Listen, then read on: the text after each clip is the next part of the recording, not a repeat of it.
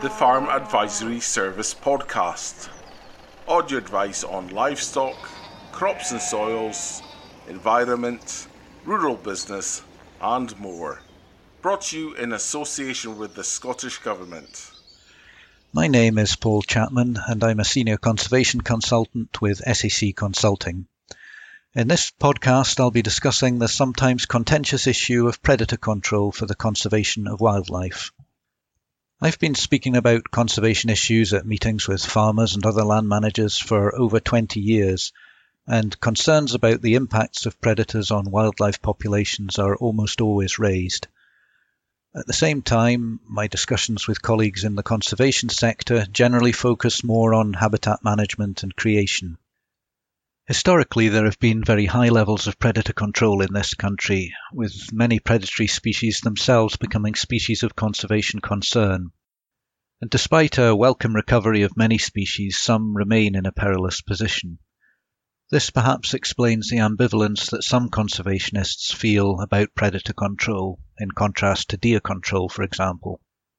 In practice, though, while the creation and management of good quality habitat is the foundation of successful species conservation work, there's no doubt that there's a strong body of scientific evidence that predation can be a significant factor in the decline of some species of conservation concern, particularly ground nesting birds such as waders and capercaillie and black grouse. The recovery of some of these species may not always be possible by habitat management alone, and some level of predator control or management may be necessary, particularly when populations have reached very low levels. To discuss these issues further, I'm joined by Alastair MacGugan, who works on wildlife management policy at Scotland's nature conservation agency, NatureScot. Alastair, what do you see as the main issues in terms of predation, the main predators that land managers might be concerned about in terms of species of conservation concern? Yeah, so I think you're quite right there about talking about the difference of opinions and the different levels of evidences that there are with regards to teasing out cause and effect of predation. And I think the bit of work that we did, maybe 5, 6, 7 years ago on understanding predation highlighted that yes, predation has an impact, particularly in ground nesting birds, but it's not just about predation; it's also about habitat management. And habitat changes and land use changes, but trying to tease out which one is the one that's causing the main driver is really, really difficult.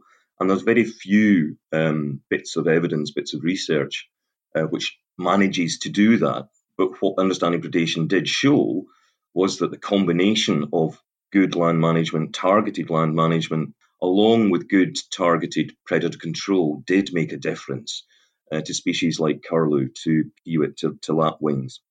So I think that we're quite clear about that the combination of good management and predator control and thinking about why and when and how we're putting that predator control in, depending on what species it is that we're looking for. And my main interest is waders, it's got to be said. So it's thinking about even within the wader family, the difference of where they're nesting, the different pressures of some of the different predators that are around. And the main predators are really the generalist predators, so they're the foxes, the corvids, the stoats, the weasels, those, and in some places rats. So those are the main predators that we're thinking about, but we need to do it in that sort of wider round of thinking about what is it that we're needing to do for the species that we're targeting. And I think sometimes we get lost in some of those discussions about the predator itself, rather than actually turning on its head and saying, well, we're really interested here on so if it's curlew, well, it's curlew that we're interested in. So what is actually going on with curlew and what are the combination of things that we can do to help curlew? And that then will dictate the type of predator control that we should be putting in play, but also hopefully think about some of the habitat management stuff that we can be doing as well. So if a farmer was interested in managing their land for say, wading birds, and they were concerned about predation, what would be the first steps they should take in planning to maybe do something about that? For waders, etc., for curlew, then we're probably thinking about breeding, and the work has shown that the main issue with curlew a lot of the time it is actually in its productivity. In other words, the number of chicks that are able to get away. And so therefore predation has an impact there on curlew. But whether that's stoats, whether that's crows, whether that's foxes, actually starts becoming quite difficult to disentangle. So what we should be really thinking about there is I'm not saying we need an intensive predator management plan. That's not what I'm getting at. But we need to be thinking a little bit more about, right, well, what are the predators? How are we seeing those predators there? We can be setting up things like cameras to see what predators are moving in and out of the key breeding areas. There is some work going on which is actually putting nest cameras in. So we're getting a real clear view of the range of predators that are coming in. But for a general land manager, it is more about a better understanding of the range of predators that are in there, the relative abundance of those predators, and then thinking through the type of predator management plan that we'll be thinking of putting in play, and just thinking through, well, if it's territorial corvids, then maybe it's a larsen trap. And when do I use a larsen trap? Well, larsen traps are really only that use for us from that spring to summertime. So it's thinking through that type of approach. So you mentioned larsen traps, which are the small cage traps for trapping individual corvids, crows. What range of methods is available for land managers to control predators for conservation purposes? So the main methods are, there's a range of methods, again, depending on the species that we're into. On some of reserves, there's actually a physical barrier that's put up during the breeding season. For example, for terns, there's electric fencing is put up to try to act as that physical barrier for foxes coming through. For general land managers, that's obviously not going to be that practical unless there is, a really concentrated area of waders breeding. But for most of them, it's going to be the use of larsen traps, the use of cage traps, the use of spring traps, as well as lamping, the use of a lamp at night to shoot foxes in particular. So larsen traps are used for corvids. They're controlled under general license. And they're designed to be targeting territorial birds. So they're more used for a mixed type of landscape. They're not so useful in the open range, out on moorland, for example. And again, they're more effective during that spring, summertime when we've got those territorial birds that are getting to know the area and are therefore got a higher degree of intelligence, if you like, as to where the waders are breeding and when and how. So the impact of territorial birds can be quite significant. The other one in terms of cage traps, well, cage traps are probably more useful in a more open countryside, and they're probably being used more for where you've got larger flocks, particularly specifically of corvids, larger flocks around, and they're feeding flocks. And again, you probably find them more efficient in that sort of late winter time when you're beginning to get some of those flocks coming together and looking at feeding through an area. And then for stoats and weasels, predominantly what you've got there are cage traps, and that's either live cage traps or it's spring traps. And again, they're covered by legislation. So the thing that we have to see there is that, well, what is the species what predator is it that we're trying to control? And then thinking through what is the most appropriate of those techniques to use at what particular time of the year. And so it's about targeting that predator control and also looking to see, well, if I'm doing it just on my property, is that going to be effective enough? Should I be looking beyond that and seeing if there's a cluster of properties that can join together or at least be putting some degree of targeted predator control in play? Because, stoats on one hunting trip could be going as far as 2 kilometres. So we need to be thinking about this not just from an individual property point of view, but from that slightly wider, not necessarily a whole landscape, but certainly clusters of properties. I'm sure a lot of farmers do a certain amount of what you might call occasional predator control, maybe going out lamping for foxes every now and again or whatever. But what you seem to be suggesting is that it maybe needs a much more clearly thought out and targeted approach. So what we are clear about is just going out the odd time and shooting an odd fox or setting an odd trap here and there is not going to do any good at all. And what needs to be done there is that thinking about, well, okay, I'm going to do this particular type of predator control at this time. So it may be that I'm, for a lot of the late spring, early autumn, there's not much predator control going on. It may be that then, depending on where you are, that actually I'm going to target my predator control in the late winter because I've got these flocks of corvids around the place. And then I'm going to then move into targeting by the use of larsen traps in the spring and into summer, into late summer if we possibly can. And then it may be thinking about fox control. Well, actually, a lot of fox control takes place when the lambs are in the field. Well, is that the right thing to be doing? What is the difference by understanding, well, where are my territorial foxes, or where is it just non-breeders that are moving around the place? How do I target that? So I think there is a difference between occasional and targeted. And the other element to that is about the scale of predator control. We really need to be thinking about a more coordinated approach where we can to predator control across the area. And that's not about wiping out predators. That's about, again, targeting when and where we put the predator control in play. So I think it is that occasional sometimes comes across as, well, you're only doing it for 2 months of the year, so it's not of any value.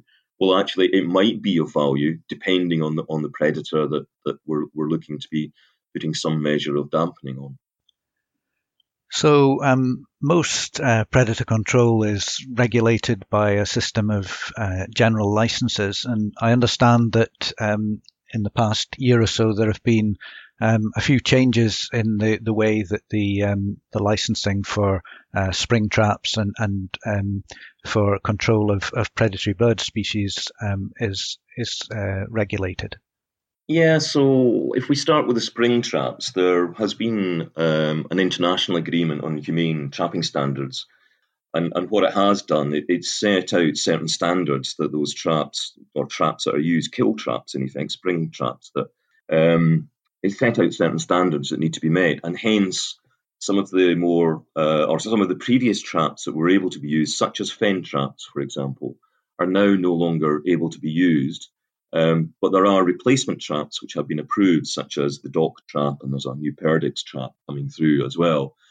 And so what the spring traps approval order has done is to set out what traps have been approved, and then that has then been allowed under a general license, which is issued by NatureScot.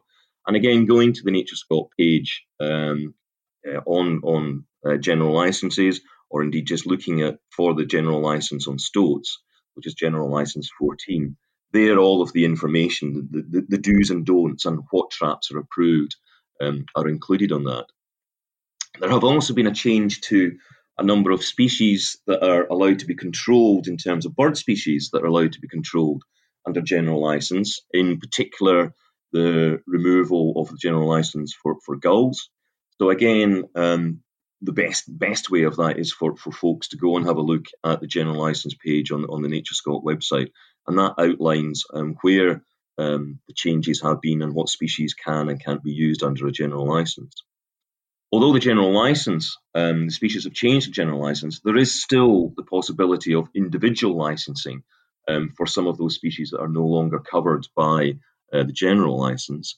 And if folks are interested or feel the need for that, then again, please get in contact with the NatureScot licensing team and we can talk through that.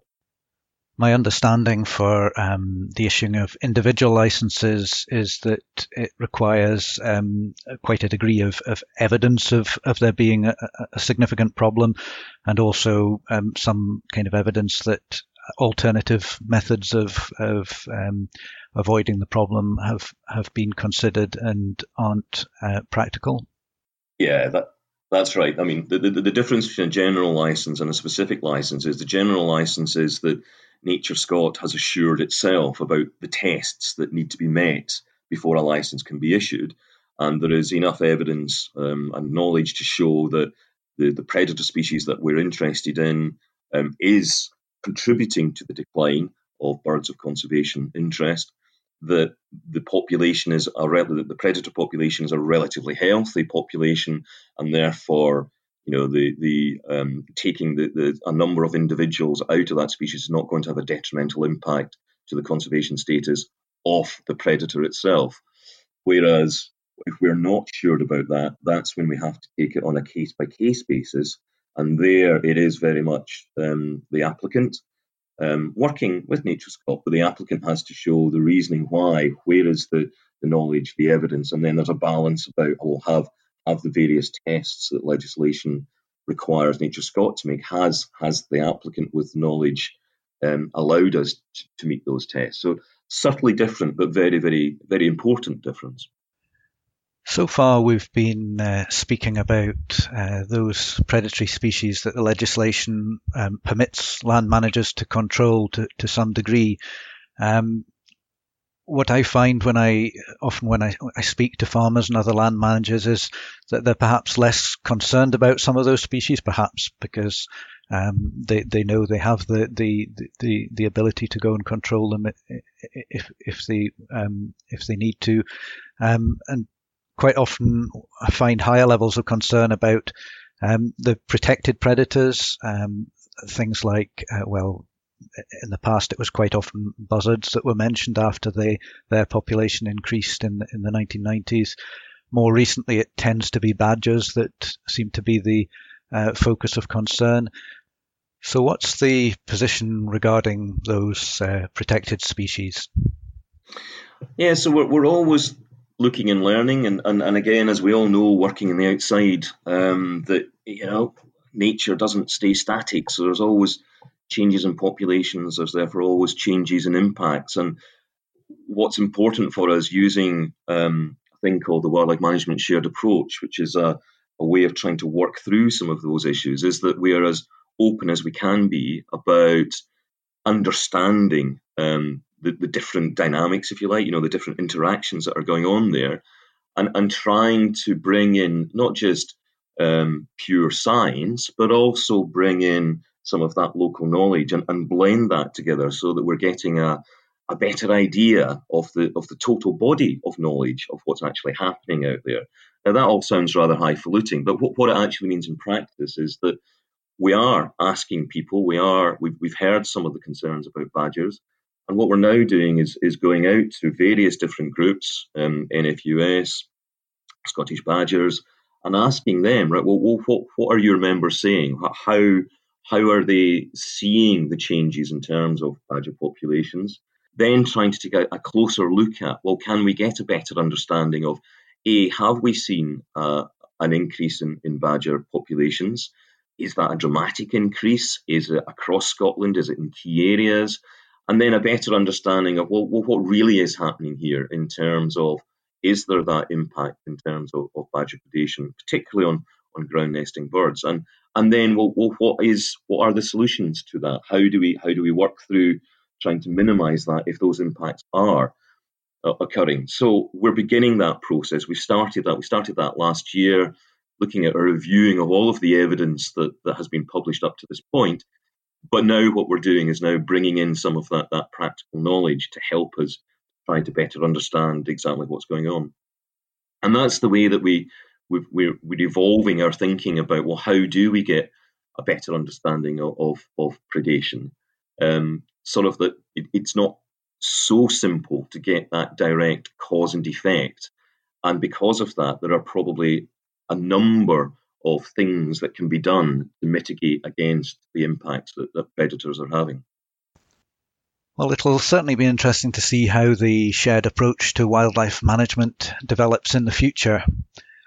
So far in this podcast, we've been speaking very much about traditional predator control, but it's worth noting that some people are taking alternative ways of looking at predator and prey interactions. And in particular, there's quite an interesting bit of work going on in the Cairngorms Connect area, their predator project there.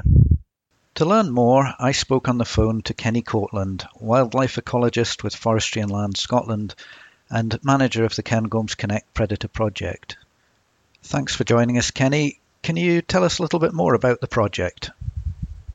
Well, firstly, Forestry and Land Scotland are one of the partners in the Cairngorms Connect initiative, along with NatureScot and RSPB and the Wildland Limited, and there's a nice website that explains it all.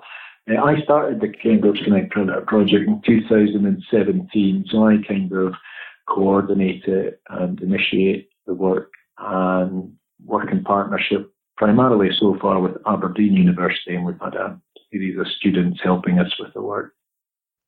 Okay, and what are the overall aims of the project? Well, the overall aims are to understand the predator community, I guess. We want to monitor the predator community and the prey populations. We want to find out how the predators and prey coexist. And we want to find out how the predator species interact. Do predators eat other predators? What are the implications of this sort of behaviour for precious prey species like capercaillie? And we want to generate interest in predators and their behaviour in the public, I guess. And this was all initiated because in the Cairngorms Connect area, the kind of predator community is reassembling. We've got all these interesting predators returning, and a lot of people predicted that the return of these predators would cause the demise of some of the prey species. But in fact, so far that doesn't seem to be the case. You mentioned some predators potentially eating other predators, something known as intra-guild predation, and something that seems to be of increasing interest among ecologists and conservation practitioners. Can you tell us a little bit more about the theory behind that? Sure. Intra-guild predation is simply the killing and sometimes eating of a predator by another predator. These are predators that compete for a prey resource. And this is a really interesting phenomenon, the interaction among predators, because it can have all sorts of profound effects on the structure of ecological communities. And in fact, research is starting to show that it was probably thought this top-down forcing, as it's called, or trophic cascades, there's all sorts of jargon, is really quite important in terms of its impacts on biodiversity. So the theory is that the increasing numbers of some larger predators may, rather than being detrimental to some prey species, may actually be beneficial due to the fact that those predators are actually reducing the numbers of smaller but more efficient predators. That's right. Apex predators, if you like, in our case, it maybe golden eagles, might have an impact on the population of what are called mesopredators, middle predators, smaller ones like martens or foxes, conceivably. But not only in terms of affecting the numbers of these middle predators, but also affecting their behaviour. So if there are bigger predators around, these middle, smaller predators might not hunt in certain areas, or they might avoid certain areas entirely. They may behave differently. They may stay in places with plenty cover, etc. So it's quite a complicated interaction that can occur between predators at different levels of the predator guild. So which are the predator species that you're particularly looking at in your project area? Well, we've got 11 breeding species of raptors, including white-tailed eagle and golden eagle. Goshawk has recently colonised the area and is now breeding. The main mammalian predators are foxes and martens. Those are the ones we're particularly interested in because the existing evidence suggests they've got the potential to have quite strong effects on woodland grouse, for example. Got an apparently expanding badger population. It's got weasels, stoats, otters, mink sometimes. So it's a surprisingly diverse community of predators. And have you found any evidence so far of any interactions between the various predators, the sort of intra-guild effects, or is it too early in the project yet to have picked those sorts of things up? Yeah, we've got really quite solid evidence of intra-guild predation happening.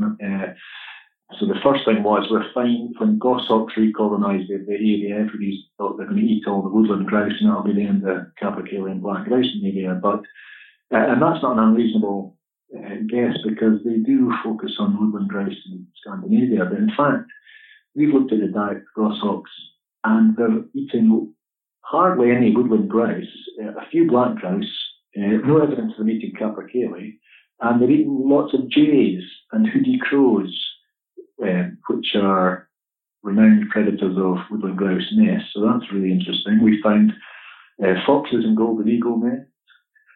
More quantitatively, Christian Navarro is a PhD student of mine, and he's been using genetic techniques and has looked at over 1,500 samples of red fox and pine marten scats. And using meta-barcoding, you can tell what these animals have been eating.